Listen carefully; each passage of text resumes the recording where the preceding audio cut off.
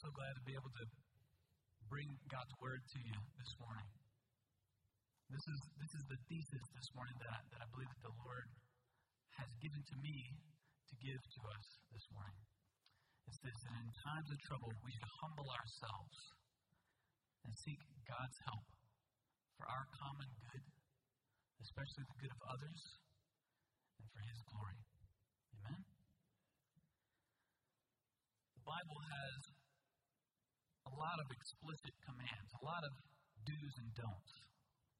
But the Bible is that's not what it mostly is, and as far as the content. Most of the content is story. It's describing what's happened. And all of the Bible is pointing to us, it's letting us know this great big story. This great big story of God's redemptive plan. The great big story from creation to fall, and sin entering the world, to how God is redeeming and reconciling everything to Himself. That's the big story.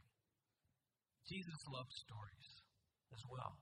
The Bible says that Jesus didn't teach without a parable, which is a fictional story with a heavenly meaning, a heavenly purpose. Last week, Pastor Ryan talked about a text from the Gospel of Luke that said that Jesus met up with these lesser-known disciples and told them about how all the stories of the Old Testament, how they were pointing towards Him. And everything from the law and the prophets and the Psalms, everything was pointing to Jesus. So that's the big picture. This morning we're going to be in the book of Ezra.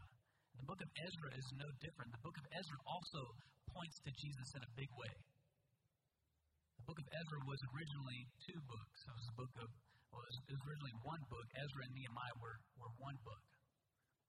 And it's the story of how three leaders are bringing people back out of captivity, back to their home. There were 70 years in this place of exile. It was like a quarantine for 70 years. They weren't able to go home.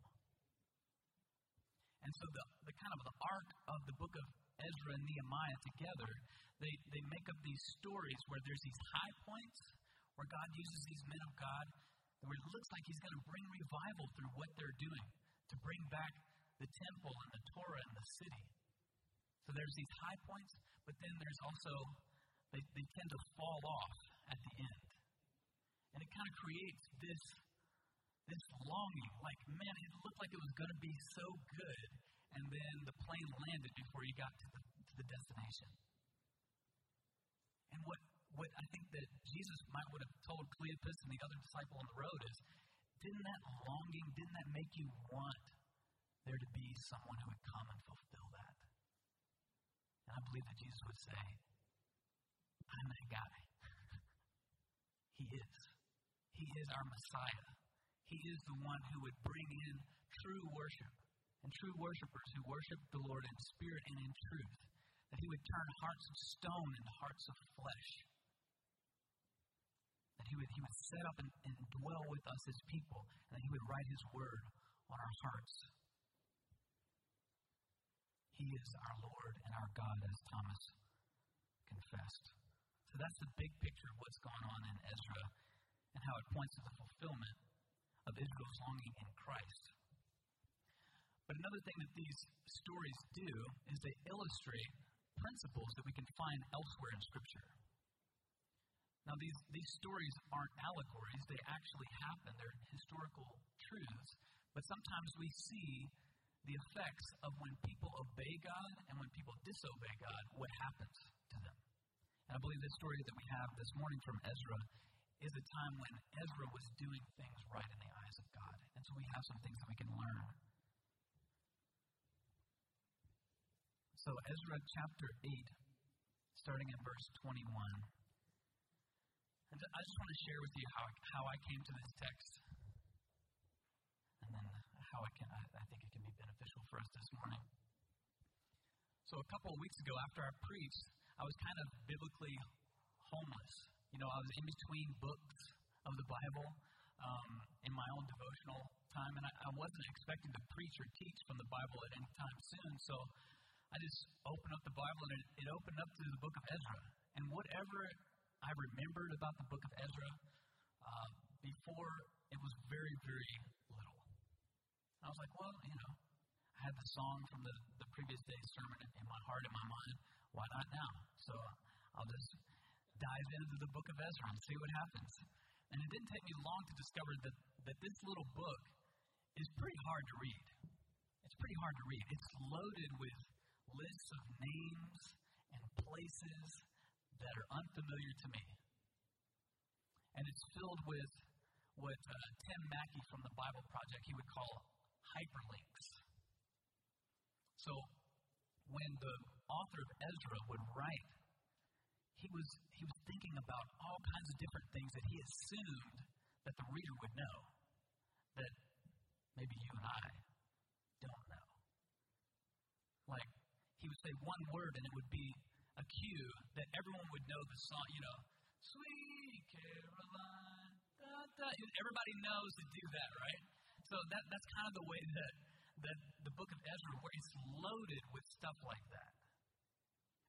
And there are allusions to battles and creation stories and all kinds of things.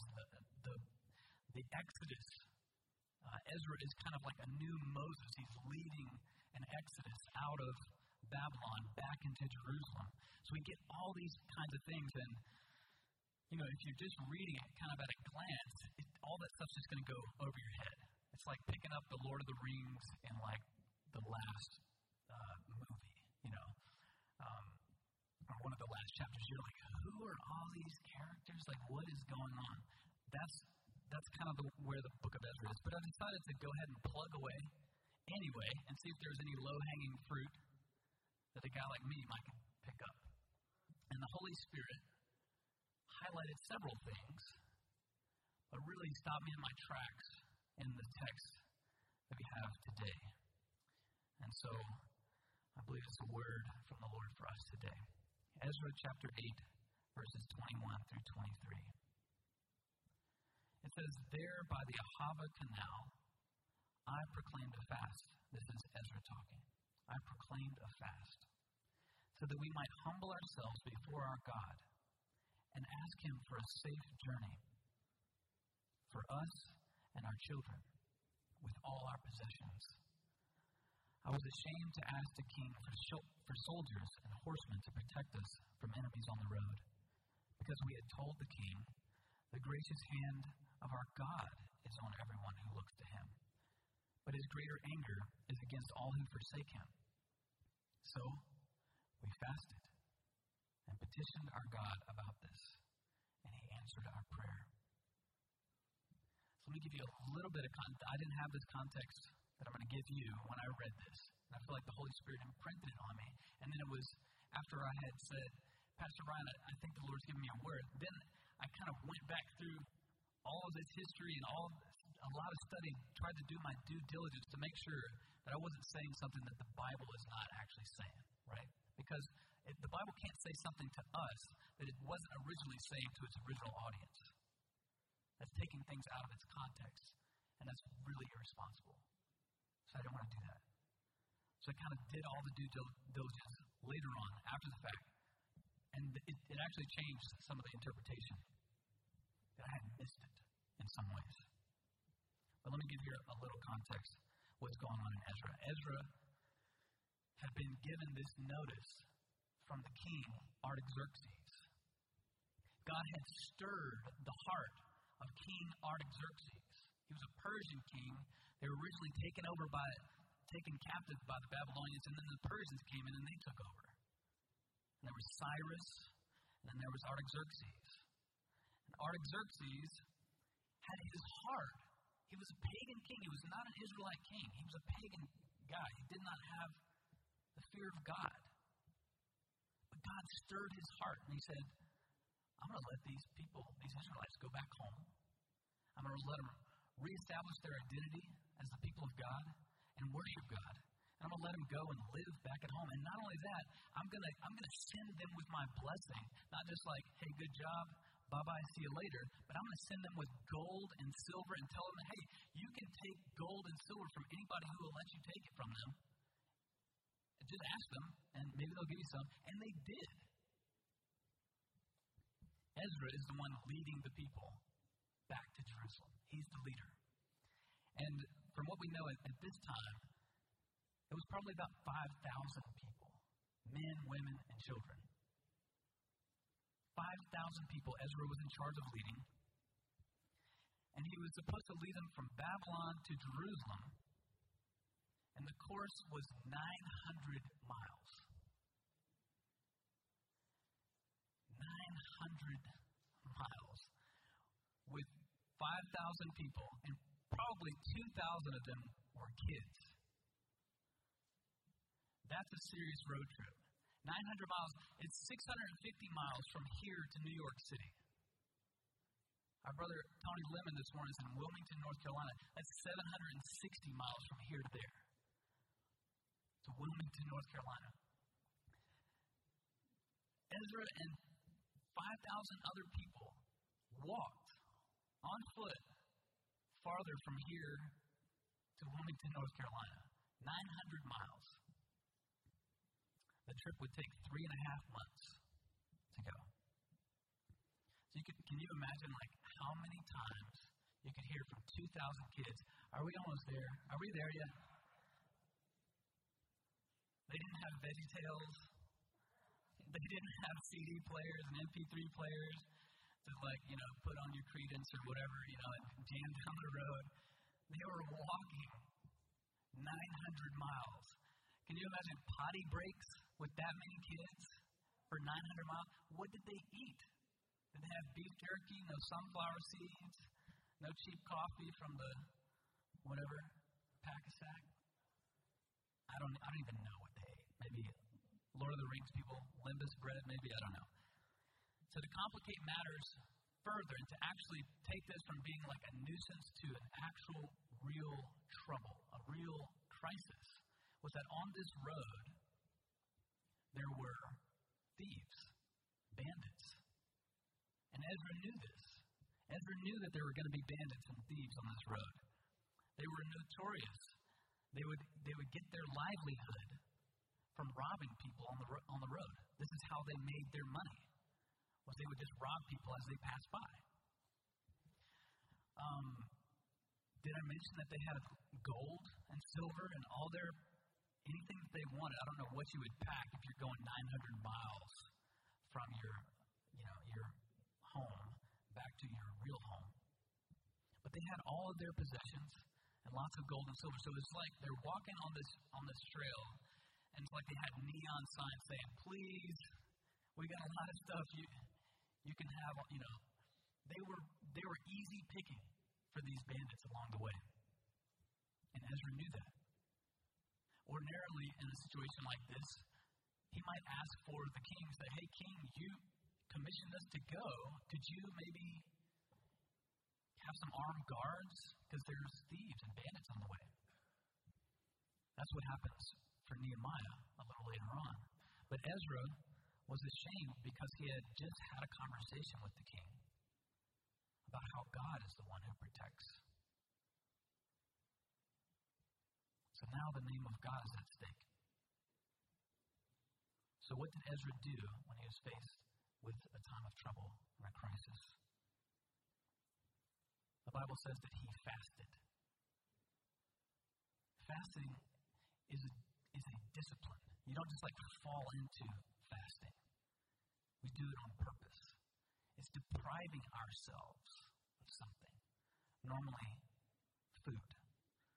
And Ezra would also have been very familiar with the prophecies of Isaiah, including Isaiah chapter 58, where there's this reform of fasting, where it's not just about depriving yourself of food, but it's basically saying, don't be a jerk either. Pay people. Look out for the poor.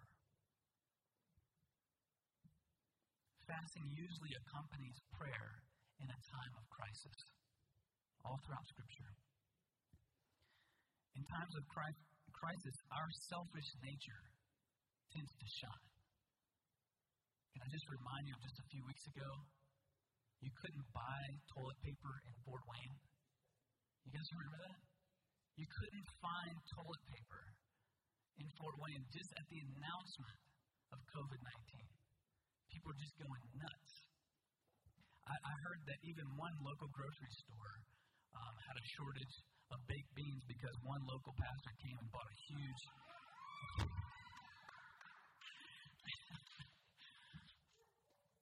What I'm trying to say is that in times of crisis and in times of trouble, we don't tend to think about other people. We tend to think about self-preservation instead of self-deprivation. It says that Ezra fasted. He proclaimed a fast so that they would humble themselves. Like fasting was going to be this trigger that actually jump-started humility. Humility is not seeing ourselves lower than we actually are. It's seeing ourselves exactly the right way, which is much lower than God, much smaller and much less wise than our good God. The Bible says over and over again that God resists the proud, but He gives grace to the humble. You can find that all over Scripture. He resists the proud, but He gives grace to the humble. So if you want resistance in life, especially from the God who made everything, then be proud. Dig in, bow your chest out, insist on having your way and being right. But if you would rather the grace of God, then be humble. Be gracious to others who make mistakes. Don't think too much of yourself. Really listen to other people. Don't just wait for the silence so that you can say your thing. Really listen and look people in the eye, no matter what their lot in life is. This is a part of being humble. It's recognizing that we have needs also. And that will drive us to pray. Humility is like a prerequisite to prayer. And so they prayed. In recognition of our weakness, we cry out for help. We cry out to the one who is greater and wiser, and we know that He deeply, deeply loves us. If you don't hear anything else this morning, Jesus loves you. He loves you. He loves you so much more than you can ever imagine. He loves you. He is for you. He wants to help you. Would you humble yourself and ask for His help? In their time of crisis, they fasted, they humbled themselves, and they prayed for a safe journey for themselves, for their children, and for their possessions. The first thing they fasted and prayed for was themselves. Ezra was the leader, right? He got commissioned by the king to go. He was given a whole bunch of gold and silver. He could have just, at that time, took the money and ran. I think there's a song about that too. He could have just took all the gold and just bolted out. Or he could have stood there by the river and did this honorable thing of praying and fasting, but he could have done it all for himself. But that's not what the Bible says. It says they prayed for themselves. It became this communal thing, where it was not just about Ezra, the leader, the big guy. He was concerned about the well-being of others. And that reminds me of Philippians chapter 2. I've been hearing this a lot lately, and it's good for us to hear it, because it goes so counter to everything in our hearts and in our nature. It says, therefore, if you have any encouragement from being united with Christ, if any comfort from His love, if any common sharing in the Spirit, if any tenderness and compassion, then make my joy complete. This is Paul talking to the Philippians. Make my joy complete by doing what? By being like-minded, having the same love, being one in spirit and of one mind. Do nothing out of selfish ambition or vain conceit. Rather, in humility, value others above yourselves, not looking to your own interests, but each of you to the interests of the others. In your relationships with one another, have the same mindset as Christ Jesus.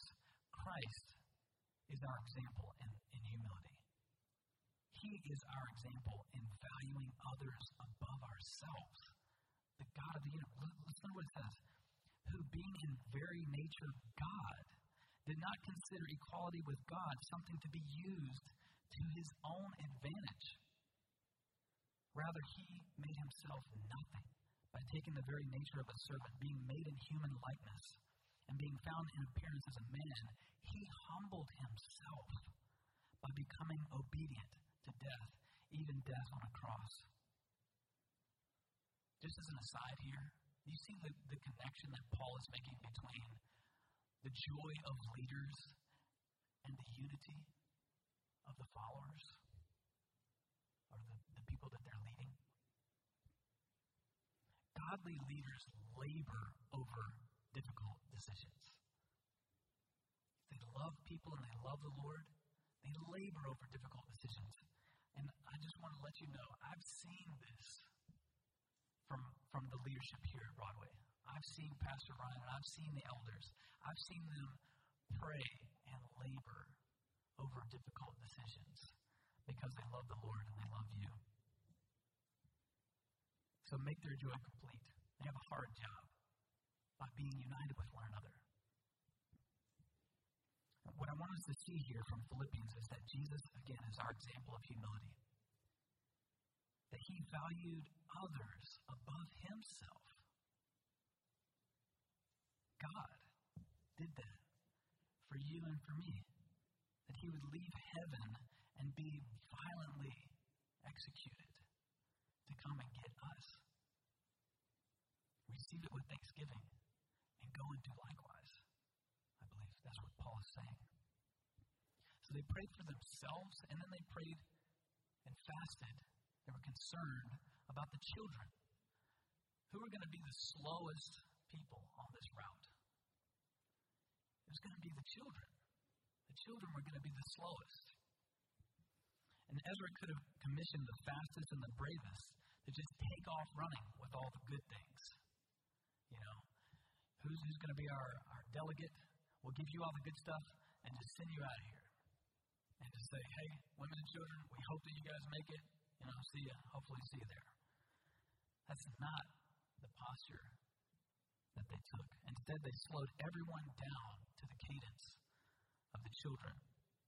As Amanda eloquently put it this past Tuesday at our staff meeting, she said, they moved at the pace of the vulnerable. I think that's a word for us today. If we're not sure where someone is, they may look like they're super healthy,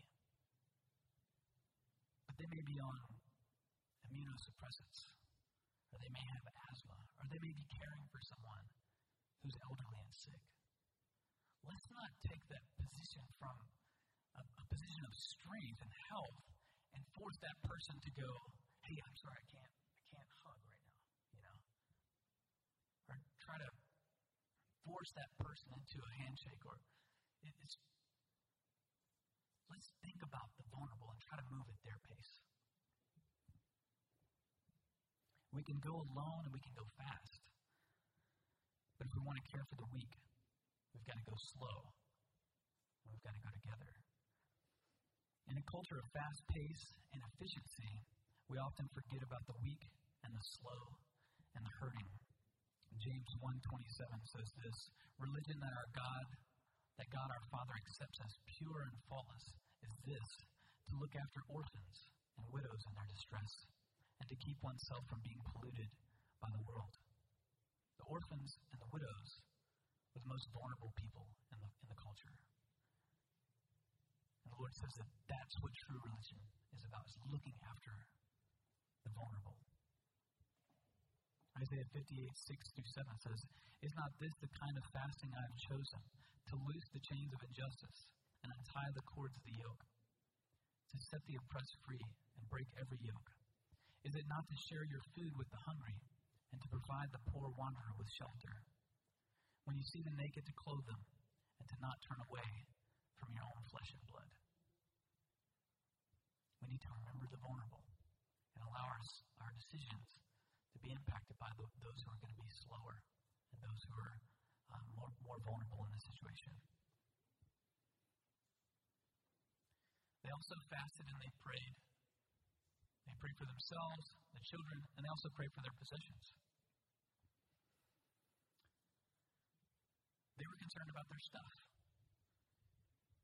They were concerned about money.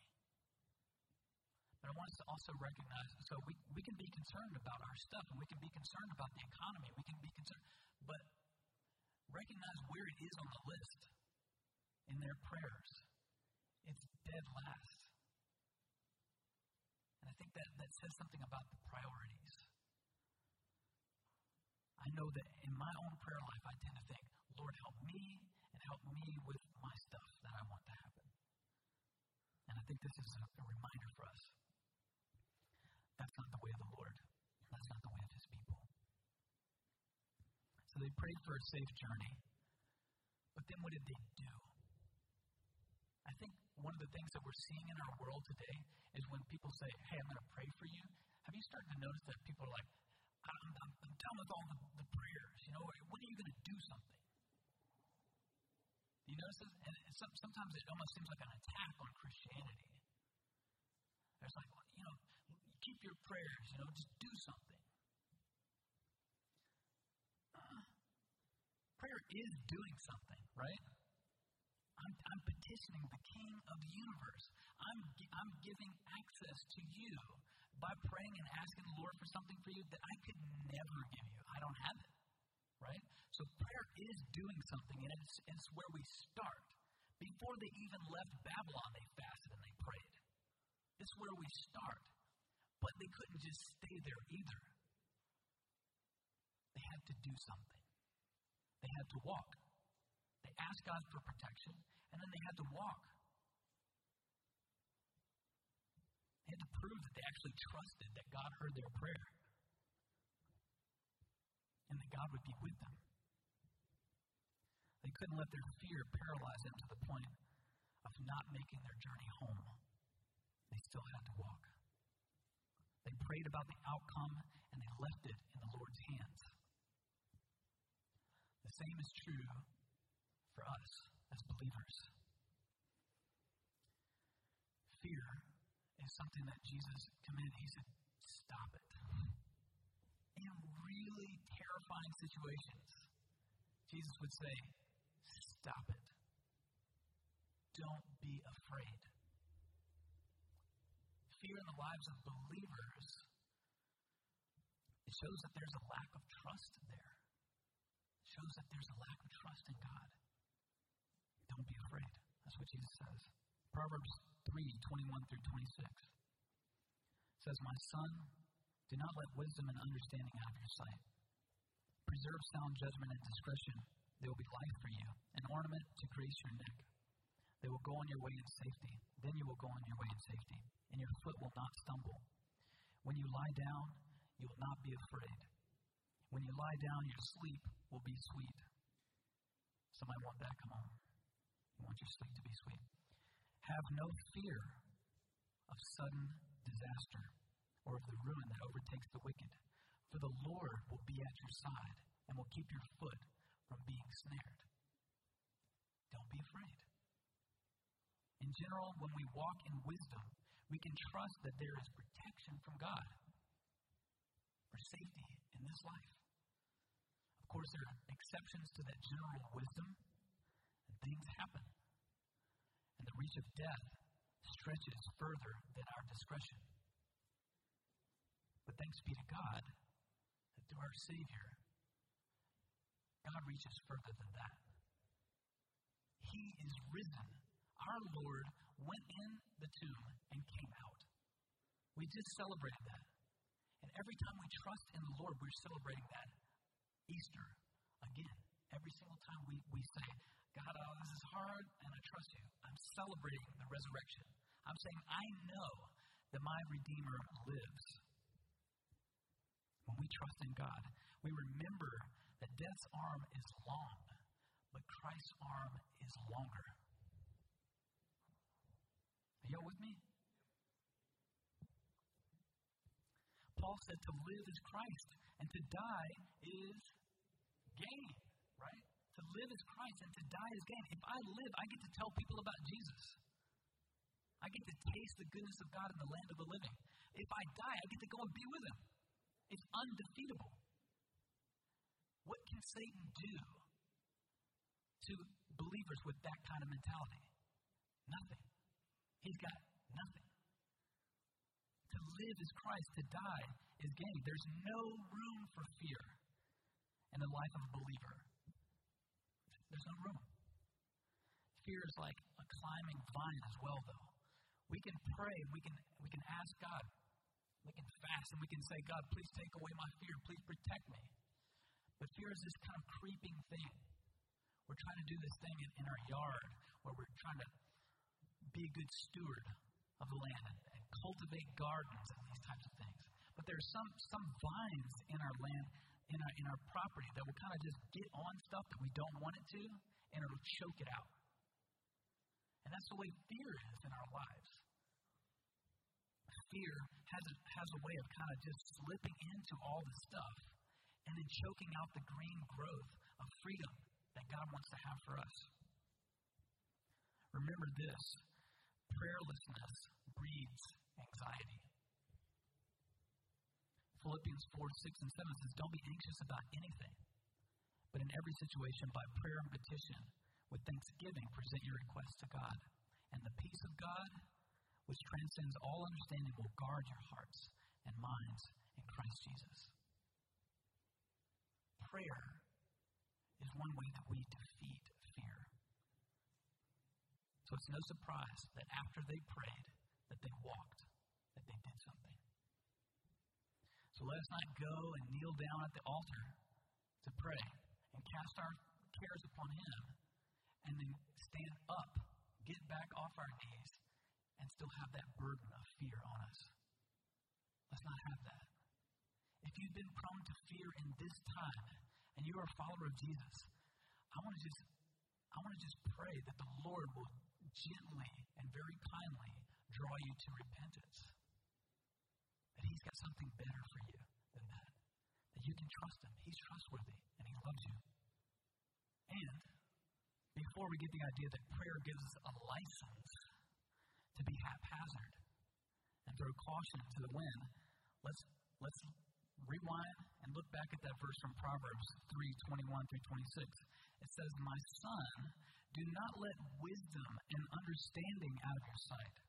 Preserve sound judgment and discretion. They will be life for you, an ornament to grace your neck. Then you will go on your way in safety. Be wise. Don't be haphazard. Don't throw caution to the wind. Paul says in Romans, he says, should we sin all the more so that grace may abound? Certainly not, right? Could we say the same thing about being haphazard in this time? Should we be reckless so that God's protection would abound? Certainly not. Wouldn't it have been silly after the Israelites get there to that river and they're about ready to embark, and they pray and they fast and they humble themselves and they say, God, please protect us. Wouldn't it be silly of them to then go and just do careless things? Wouldn't it be foolish of us to do things that we know would cause harm or could cause harm?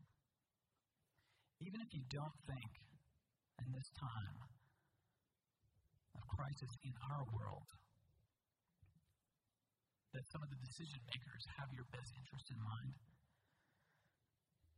I want you to know this, that the leadership of this church has your best interest in mind, that they pray for your protection, that they're seeking the Lord for wisdom. They love you, and that's an extension of God's love and care for you. To ignore the leadership of the authorities that the Lord has put over our lives is to take ourselves out from under the umbrella of God's protection. And worse yet, if you're tempted to mock some of the measures that have been put in place, I just want to say it's just an ugly thing. It's not a good look. So I pray the same thing. If you've been foolish in this time, if you've been haphazard, throwing caution to the wind, I pray that the Lord would kindly lead you to repentance as well. And when we kneel to ask God for protection, let's not get up off our knees and then test God with our carelessness. You remember Satan came to Jesus when he was in the wilderness and said, why don't you, he even used scripture. He said, Psalm 91, the Lord, he'll be with you and you won't even stub your toe. That's what it seems like. So you can just throw yourself down off this Temple Mount. Do you remember that? And what did Jesus respond to him? He said, do not put the Lord your God to the test. It is written, don't put him to the test. So let us also not put God to the test. We pray and we ask the Lord for protection, and we don't fear. We don't walk in fear. And we also don't walk in foolishness either. Why? Why was it important that they made it from Babylon all the way to Jerusalem? And why is it important for us to make it through this safely together? Ezra's motivation for safety was not just for them and their children and their possessions. Ezra's motivation was for the glory of God. For the name of God. Ezra spoke with Artaxerxes and said that the Lord would protect them. He had a conversation with the king. So Ezra knew that the king was watching. And he wanted God to get the glory. He didn't ask for the king's protection. And so maybe we can debate there whether or not he should have. Remember, this is descriptive, not necessarily prescriptive. Just like in Scripture where David committed adultery. It was just describing what he did. Please don't go out and do that. So maybe we can kind of Monday morning quarterback Ezra here and say maybe he could have received that protection from the king, and the Lord would still receive the glory for them getting safely there. But that's not what he did. Some theologians, some scholars, they think that the reason why Ezra didn't do that was because he believed that he was fulfilling the prophecy of Isaiah 40. You remember that prophecy where it says, there's a voice crying in the wilderness, make straight the way for the Lord? We know that John the Baptist, right, was the fulfillment of that he was making straight the way for the Lord. But early on in this text where it says that God would provide for them a safe journey, in the Hebrew, it was one of those hyperlinks. It was a straight path. The audience would have immediately thought of Isaiah chapter 40. Ezra believed that that's what was going on here. And so for the glory of God, he wasn't going to ask for the protection of the king. Isaiah 40 says this, "Comfort, comfort my people, says your God. Speak tenderly to Jerusalem and proclaim to her that her hard service has been completed, that her sin has been paid for, that she has received from the Lord's hand double for all her sins. A voice of one calling, in the wilderness prepare the way for the Lord. Make straight in the desert a highway for our God. Every valley shall be raised up, every mountain and hill made low. The rough ground shall become level, the rugged places a plain." And get this, and the glory of the Lord will be revealed, and all people will see it together. For the mouth of the Lord has spoken. Ezra's desire was that the glory of the Lord would be revealed, and that all people would see it together. The people of Israel, the nations surrounding, and that king, Artaxerxes. God deserves the glory. He deserves the credit. He is worthy. The Lord Jesus died, and he rose again, and he was pierced for our transgressions. He is worthy.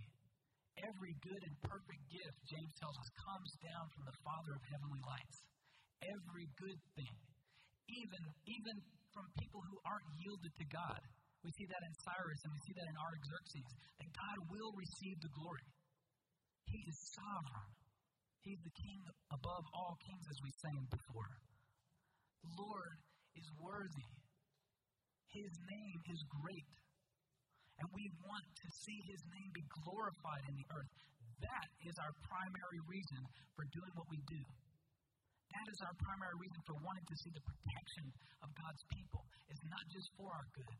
It's for His glory. Psalm 23, many of you know it by heart. The Lord is my shepherd, I lack nothing. He makes me lie down in green pastures. He leads me beside quiet waters. He refreshes my soul. He guides me along the right paths for what? For His name's sake. The very best thing in this world for us and for anybody in this whole world is that we would know that God is trustworthy and that He loves us. That we would all see God and see His goodness.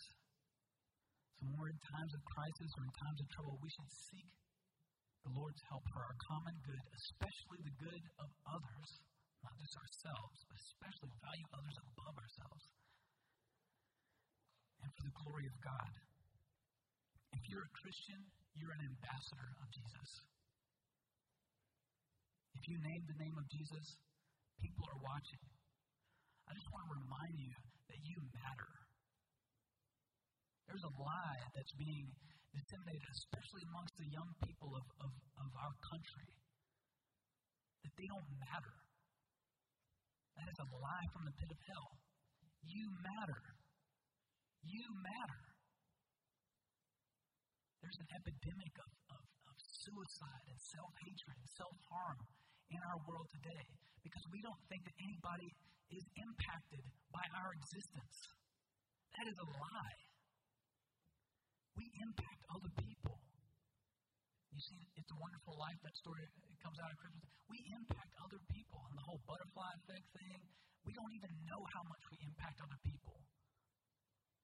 But more than that, we matter because the God who created everything, He loves you. And because of that, you're bestowed with dignity. We represent more than just ourselves. We have influence in the world. The world is watching. Your friends are watching. Your family members are watching. Your neighbors are watching, maybe even snooping. Right now in Indiana, the government is watching us as believers. The governor said that we are a control group, a test. They're watching. Let's not sleep on that. This is an opportunity. The world is watching us. So let's do what Jesus said in Matthew 5:16. He said, let your light shine before others, that they may see your good deeds and do what? Glorify your Father in heaven. So in this time of trouble all over the world, I want to just ask you, I don't have the authority as Ezra to come up here and proclaim a fast. But as your brother in Christ, I can ask you to consider this. That we would fast and pray for the safety of ourselves, our children, and our possessions. That we would fast and pray for wisdom, for government leaders all over our country, all over the world. God can do it, right? We see it in this story. God can stir the hearts of even leaders who are not proclaiming Christ. We should fast and pray for the leadership here at Broadway, especially if you think that there are decisions that are being made that you don't agree with. I would say you have even more reason to fast and to pray. We should humble ourselves and seek to be unified, especially with the most vulnerable. Allow this time to be a time where we remember to be humble and to think about those who are most vulnerable around us. Think about those in nursing homes who've been quarantined for years, who haven't had visitors for years. We've had a couple of months, and it's bad, and I don't want it anymore. some of these folks, some of the most vulnerable about COVID-19, some of them have been quarantined for years. Not because it's forced, but because no one is paying attention. Let it not be said of us as the church that we dismiss the widows and the orphans and the most vulnerable among us. Let's take this time and be moved to compassion to good works. And all of this should be done not so that Broadway Christian Church or that us as individuals say, man, we're good guys. It should be done for the glory of Jesus. It should be done so that the name of Jesus, the beautiful name of Jesus, is lifted high in all the earth, especially where I have the ability to influence it right here in Fort Wayne, Indiana. To God be the glory. Great things He has done. Let's pray. As we pray, I want you just to consider dedicating a day this week to fast and to pray for these things that I mentioned. To set a day aside this week and to do that. Lord, we ask you for wisdom, Lord. Lord, we ask you for protection. Lord, we ask for protection for us collectively, Lord. We ask for protection of the ones who are most vulnerable to this disease. Lord, we lift up the children, Lord, who are getting stir crazy at home. Lord, we lift up the prisoners, Lord, to you. I pray that you would give us wisdom to know what to do, the next step forward. Lord, we ask for your protection and your provision, and we trust you. Lord, help us where our hearts have been prone to fear or foolishness, Lord.